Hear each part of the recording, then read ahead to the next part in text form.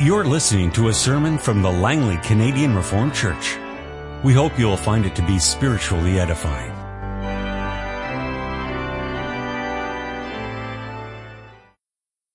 Now let's open our Bibles to our scripture reading for this morning. Read in the first place from Romans chapter 7. These readings are in connection with Lord's Day 44 of the Heidelberg Catechism. Romans 7, we begin reading at verse 1. Listen to God's word. Do you not know, brothers, for I am speaking to men who know the law, that the law has authority over a man only as long as he lives? For example, by law, a married woman is bound to her husband as long as he is alive. But if her husband dies, she is released from the law of marriage. So then, if she marries another man while her husband is still alive, she is called an adulteress. But if her husband dies, she is released from that law and is not an adulteress, even though she marries another man.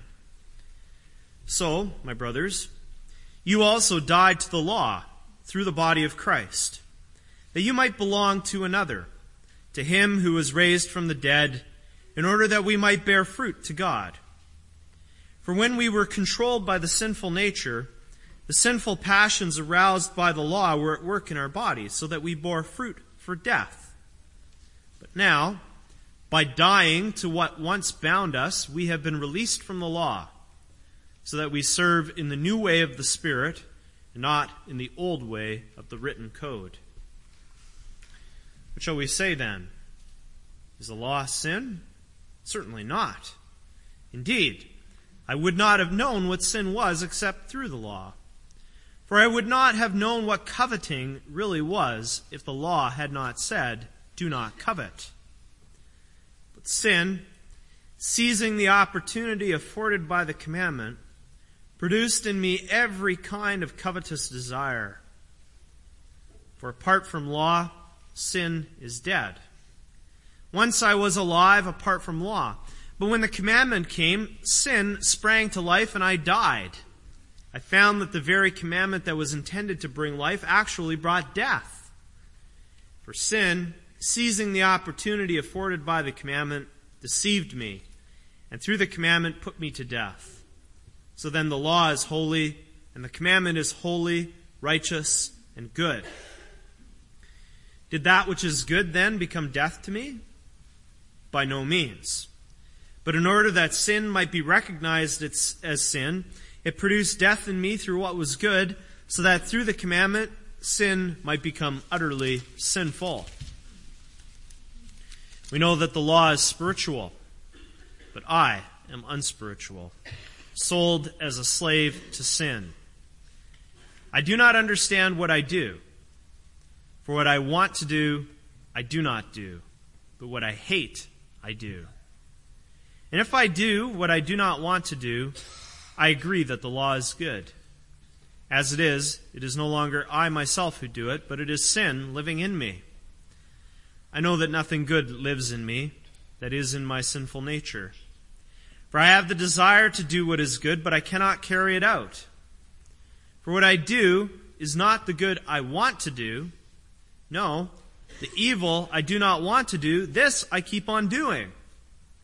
Now if I do what I do not want to do, it is no longer I who do it, but it is sin living in me that does it.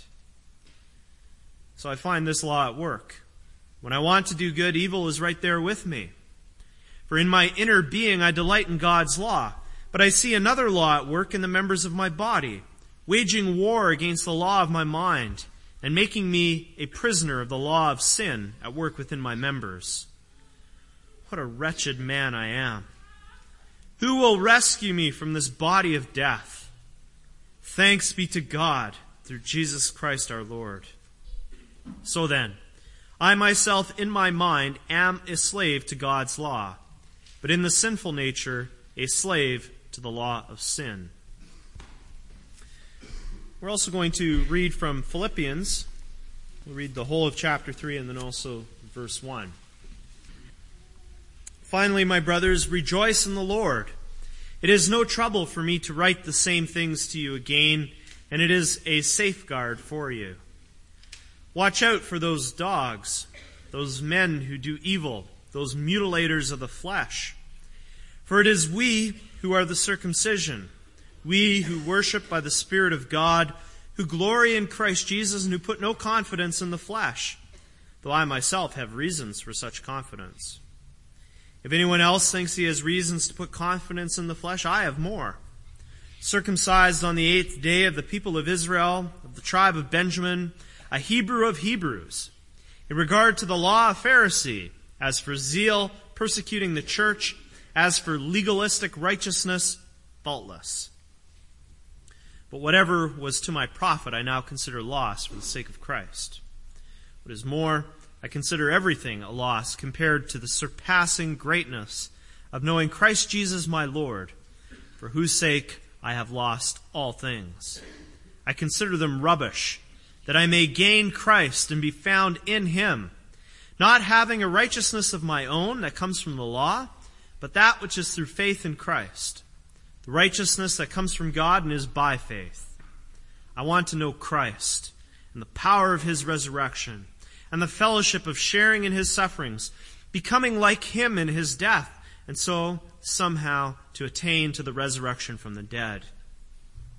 Not that I have already obtained all this, or have already been made perfect, but I press on to take hold of that for which Christ Jesus took hold of me.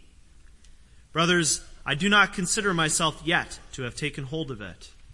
But one thing I do, forgetting what is behind and straining toward what is ahead, I press on toward the goal to win the prize for which God has called me heavenward in Christ Jesus. All of us who are mature should take such a view of things. And if on some point you think differently, that too God will make clear to you. Only let us live up to what we have already attained. Join with others in following my example, brothers, and take note of those who live according to the pattern we gave you. For, as I have often told you before, and now say again, even with tears, many live as enemies of the cross of Christ. Their destiny is destruction. Their God is their stomach, and their glory is in their shame. Their mind is on earthly things. But our citizenship is in heaven, and we eagerly await a Savior from there, the Lord Jesus Christ, who, by the power that enables him to bring everything under his control, will transform our lowly bodies so that they will be like his glorious body. Therefore, my brothers, you whom I love and long for, my joy and crown, that is how you should stand firm in the Lord, dear friends. May God bless the reading of his word. Let's now read Lord's Day 44 of the Heidelberg Catechism. The first question, what does the 10th commandment require of us? That not even the slightest thought or desire contrary to any of God's commandments should ever arise in our heart. Rather, with all our heart, we should always hate all sin and delight in all righteousness. But can those converted to God keep these commandments perfectly? No. In this life, even the holiest have only a small beginning of this obedience. Nevertheless, with earnest purpose, they do begin to live not only according to some, but to all the commandments of God. If in this life no one can keep the 10 commandments perfectly, why does God have them preached so strictly? First, so that throughout our life we may more and more become aware of our sinful nature, and therefore seek more eagerly the forgiveness of sins and righteousness in Christ. Second, so that, while praying to God for the grace of the Holy Spirit, we may never stop striving to be renewed more and more after God's image, until after this life we reach the goal of perfection. Beloved congregation of the Lord Jesus,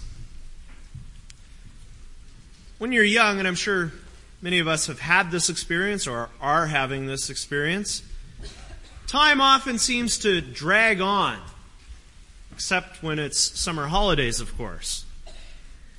But otherwise, when you're young, it seems like it's going to take forever to become an adult.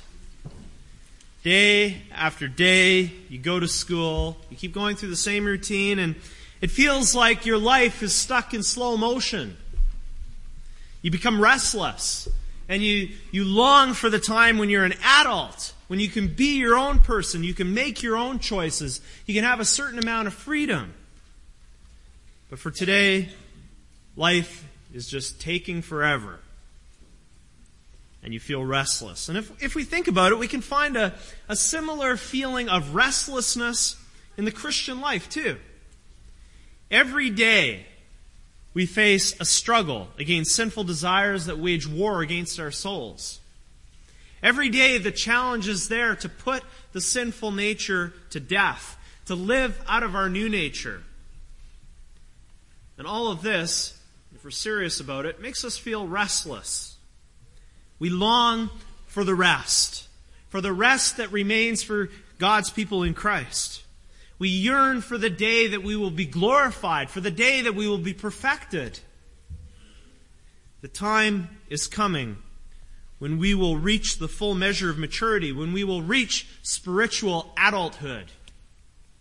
But that time is not yet today. And so we feel a measure of spiritual restlessness. Now, the preaching of the Ten Commandments also plays a role in this. When we learn about the 10th commandment, we get a summary of what God wants from us. He wants our entire heart. He wants every desire that we have, every thought that we have. He wants us to be totally committed only to Him. So the commandment about coveting is therefore not just about coveting as such, desiring what belongs to your neighbor. It's about what lives in our hearts. And that's what God's law in general is concerned about in the first place. And when we're faced with that, then we become restless because we know the truth. We're not yet at the point of maturity. Each and every one of us is on a journey of growth and transformation. And the preaching of the law is a way that God leads us further on this journey. And so our theme for this morning is this: God uses the preaching of the law to lead believers to maturity. And this happens, first of all, through the working of humility, and second, through the working of holiness. Well, first of all, humility. Let's first of all get a definition. What is humility? Well, as you know, humility is the opposite of pride. When someone is humble, they look at themselves the way that they should. They have a realistic understanding, a realistic evaluation of who they are. Romans 12 verse 3, we read these words: "For by the grace given me, I say to every one of you, do not think of yourself more highly than you ought, but rather think of yourself with sober judgment, in accordance with the measure of faith God has given you." Well, as believers, we accept God's word about who we are, and we strive to think of ourselves accordingly. We look around us in the world. Pride is a virtue. Pride is a virtue in our culture, in our society. But in the church, it has to be different. In Christian ethics, pride has always been and still remains one of the 7 deadly sins. Believers are called to humility. So when we come to the 10th commandment, we're going to be realistic about our shortcomings. The Catechism says that not even the slightest thought or desire contrary to any of God's commandments should ever arise in our heart. Well, that's a very weighty demand. Who can do this? When we look at ourselves realistically, we know that it is impossible to keep this consistently. After all, it speaks about the slightest thought or desire.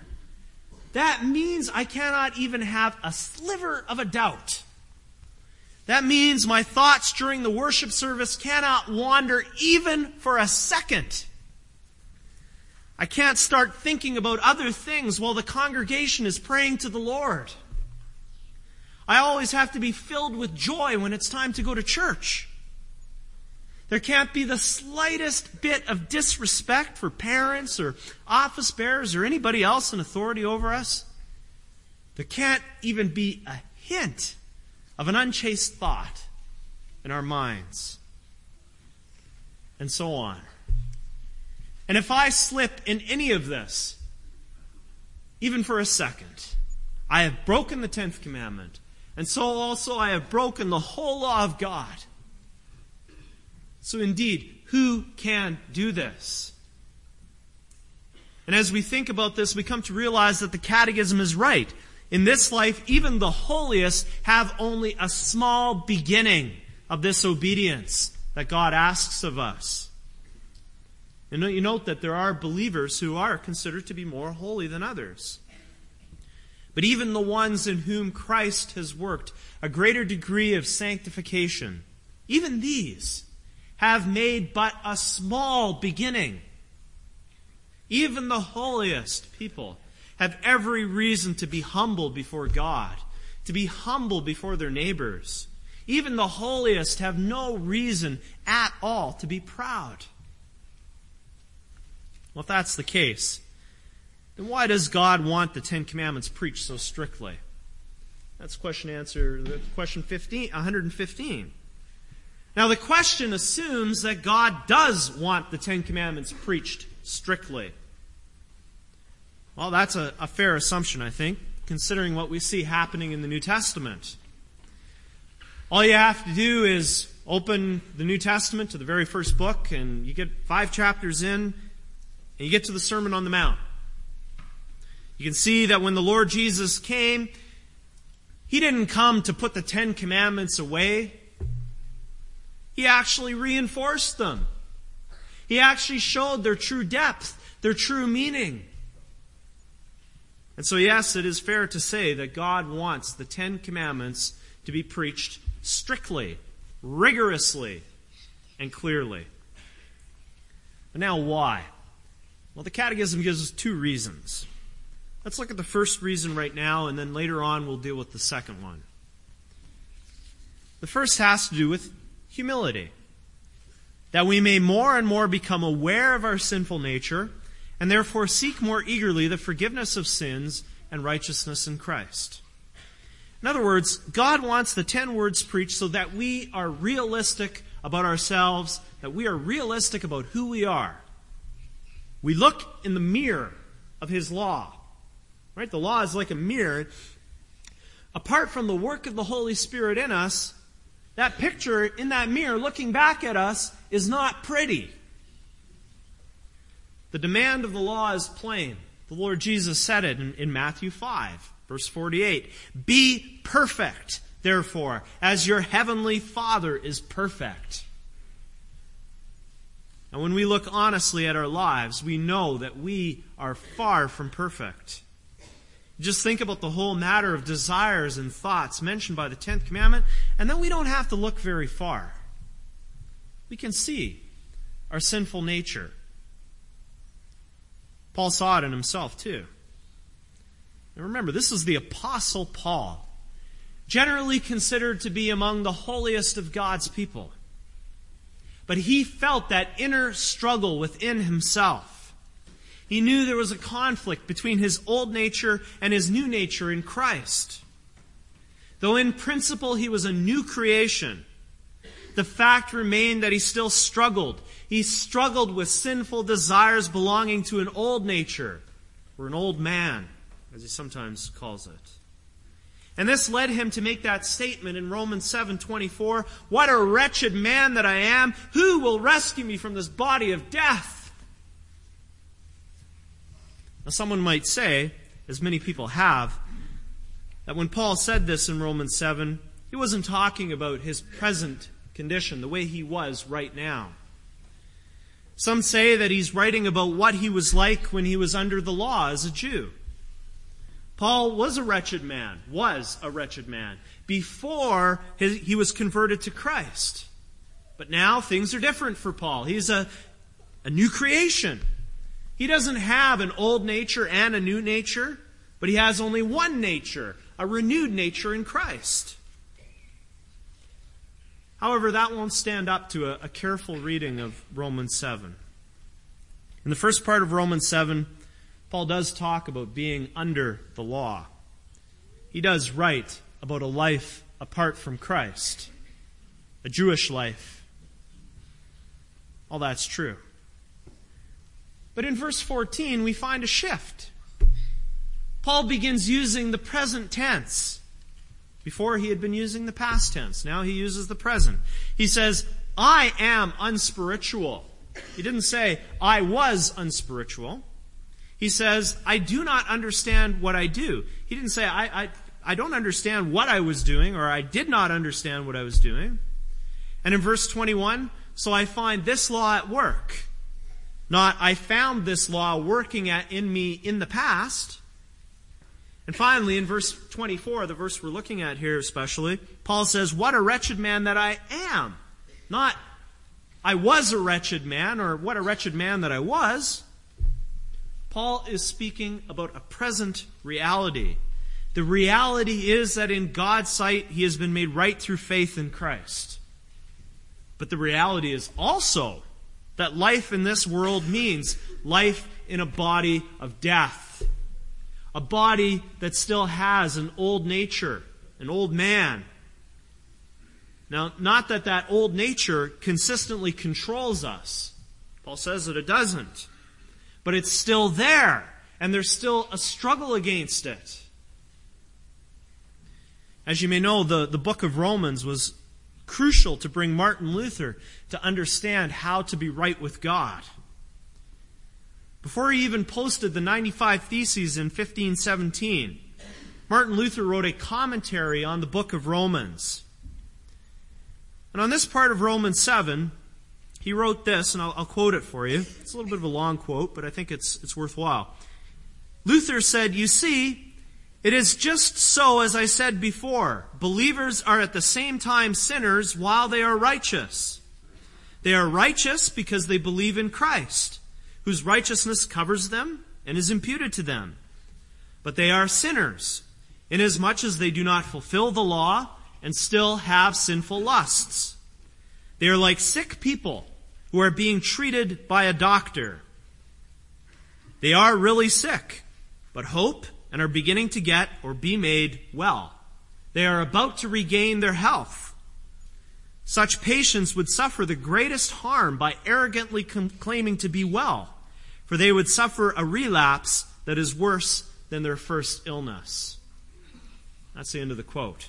That was Martin Luther on Romans 7. You know, it's not just Romans 7 that leads us to this way of thinking, as if, we only have this one passage. We hear similar notes coming from Paul in Ephesians 4, 23 to 24. Paul talks there about the ongoing process of putting off the old man or the old nature and putting on the new man or new nature. It's a process. And we see something similar in Philippians 3. Listen to what it says there in the first part of verse 12. Not that I have already obtained all this or have already been made perfect. Now you might hear that and think, well, we can go along with that quite easily. Everybody sins. But hold on for 1 second. Because what does it say in Hebrews 10:14? We heard that passage earlier in the worship service. You remember what it said there in verse 14?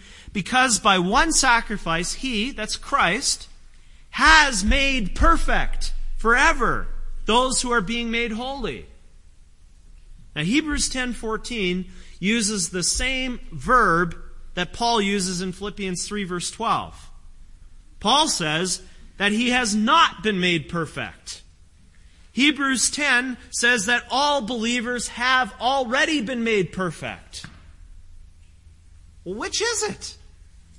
Doesn't the Bible contradict itself here? Is it perfect or not perfect? Well, you know what? It's not an either or. It's a both and. There's two different points of view here. From the point of view of our justification, that's the point of view in Hebrews 10, verse 14. From the point of view of our justification, we have been made perfect. But from the point of view of our sanctification, that's the point of view in Romans 7 and Philippians 3. From that point of view, we are far from being perfect. We can even say that we are wretched, miserable sinners when we look at it from that point of view. Why is that? Because we still have a sinful nature with which we have to struggle. We have to be honest. We have to be humble about that fact. You know, the Puritan Thomas Watson, he put it very well, very colorfully. He said, "Though the saints have their golden graces, yet they have their leprous spots. Seeing sin has made us vile, let it make us humble. Seeing it has taken away our beauty, let it take away our pride. Oh, look upon your boils and ulcers and be humble. Christians are never more lovely in God's eyes than when they are loathsome in their own. Those sins which humble shall never damn." When we're honest, we're humble in that way, then we're driven increasingly to Christ. That's part of Christian growth and maturity. In the words of the Catechism, we seek more eagerly the forgiveness of sins and righteousness in Christ. Christ is increasingly everything to us. He increases and we decrease. We more and more desire Him to wipe away our remaining sinfulness, our remaining weakness. We yearn for His righteousness to cover our unrighteousness. We long to be with Him so that we can be fully redeemed from this body of death. When that happens, we'll no longer be restless, no longer struggling. We will be fully at rest. No more struggles, no more conflicts within ourselves. The battle will be over, and we can rest in Christ as those who have finally been made perfect in every sense of the word, from every point of view. But till then, the struggle is there. And so also the call to holiness remains. And that's also a part of the way that God leads us to maturity. That's our second point this morning. The 10th commandment has a negative side, which can lead us to humility, but also has a positive side, intended to lead us to holiness. Catechism explains it this way: rather that we should always hate all sin with all our heart and delight in all righteousness. I wonder if we ever think about hate as being a part of the Christian life. It seems like we're often led to believe that the Christian life is only about love. We love God, we love our neighbor. But there's also a healthy hatred that believers are called to. Now think about it. After all, we're called to be imitators of God in certain respects. Well, it's clear from Scripture that God hates sin, and He hates Satan. Think of Proverbs 6:16-19. There are 6 things the Lord hates, 7 that are detestable to Him: haughty eyes, a lying tongue, hands that shed innocent blood, a heart that devises wicked schemes, feet that are quick to rush into evil, a false witness that pours out lies, and a man who stirs up dissension among brothers. God hates those things. So should we. And then there's Proverbs 8:13. To fear the Lord is to hate evil. I hate pride and arrogance, evil behavior, and perverse speech. Now, this hatred for evil is part of living with earnest purpose, not only according to some, but to all the commandments of God. Even though we have only a small beginning of obedience with the Holy Spirit, God gives us earnest purpose. He gives us a sincere desire to please Him and to live in His ways. Our lives are more and more determined by the desires and the purposes of the new nature that we have in Christ. And that leads us to the second reason for the strict preaching of the 10 Commandments. God wants us to be zealous for good deeds. He not only wants us to be realistic about who we are in this life, He also desires that we be passionate about serving Him in His ways. And that drives us to pray to Him. This pushes us to depend on Him, to lean on Him and the power of the Holy Spirit. And so when we hear the strict preaching of the Ten Commandments, we're reminded of the reason why we were redeemed by Christ. We were bought with His blood so that in the words of 1 Peter 2, verse 9, we would declare the praises of Him who called us out of darkness into His wonderful light. You could also think of Ephesians 1:4, which speaks about God's choosing us. And remember, it was not because we were holy and blameless, but so that we would be holy and blameless. When we hear the strict preaching of the Ten Commandments, we're driven to God more and more, seeking His face, seeking His strength. We desire to be made more and more into His image. We want people to look at us and to be able to see something of what God is like. This happens more and more in this life as we grow as believers. But the process is not complete until the day we're taken into glory by the Lord, or when the Lord Jesus comes back, whichever happens first. Let's be clear that this is not, first of all, about external things. Holiness is not about keeping up appearances. That would be a superficial, unbiblical way of looking at holiness. Now, the zeal for God engendered by the strict preaching of the Ten Commandments, it begins in the heart. It begins in the affections of the heart. The Lord taught us that all kinds of things well up from our hearts. Well, that includes deeds that are good in God's sight. Your inward attitudes and thoughts are where it all begins. That's why the Catechism speaks about being zealous. Because what is zeal? Zeal is passion. Being zealous means you're on fire for something. Believers are called to be on fire for holiness. We're to be passionate about the things that God desires. This is the attitude that Paul had, and you can read about that in Philippians 3. And in Philippians 3, Paul uses an image there of a race, a road race, running. With every nerve and with every muscle straining, working as hard as he can, he's pushing ahead to finish the race with passionate zeal. That's what he means in verse 14 and verse 13. Forgetting what is behind and straining toward what is ahead, I press on toward the goal to win the prize for which God has called me heavenward in Christ Jesus.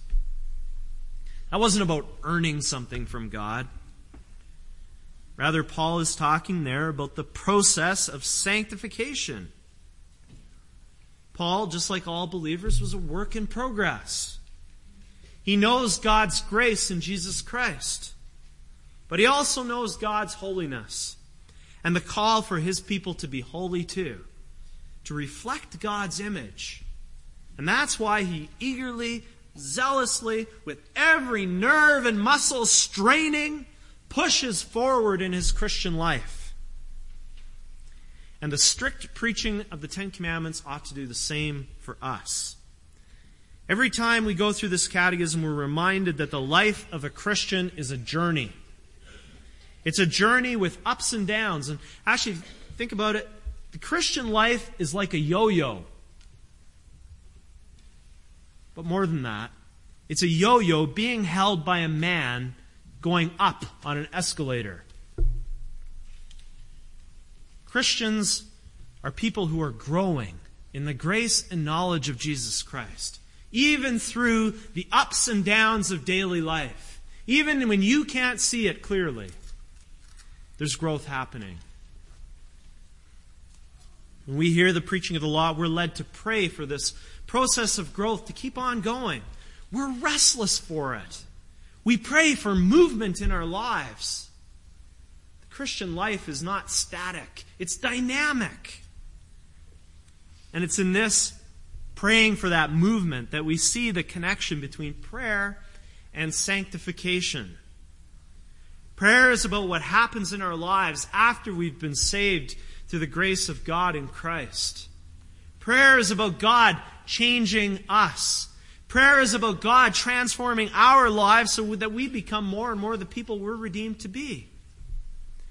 And of course, in the coming weeks, we're going to have more to say on that. We're going to learn more about the character of prayer, the content of prayer. So I'm going to leave it at that for now. Now we're at the end of the section on the Ten Commandments. It's helpful to look back and remember that this is all in the third part. This is all in the third section of the Catechism, the section on our thankfulness.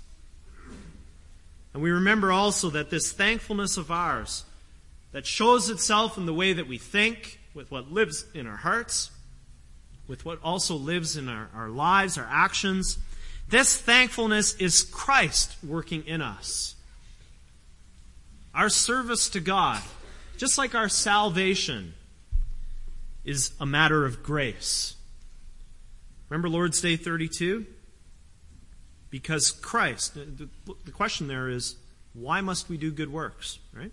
Because Christ, having redeemed us by His blood, also renews us by His Spirit. Notice the way the answer doesn't right away focus on us, it focuses on Christ. Christ is the one doing these good works through us. Our good works are Christ's good works in us. And so, when we make a beginning of holiness in our lives, we take none of the credit for ourselves. Rather, our hearts are lifted upward, and we take every opportunity we can to point to our Savior. He's the one who's doing the work, and so He receives more praise and more honor through us. Amen. This has been a sermon from the Langley Canadian Reformed Church. For more information, please visit us on the web at www.langleycanrc.org.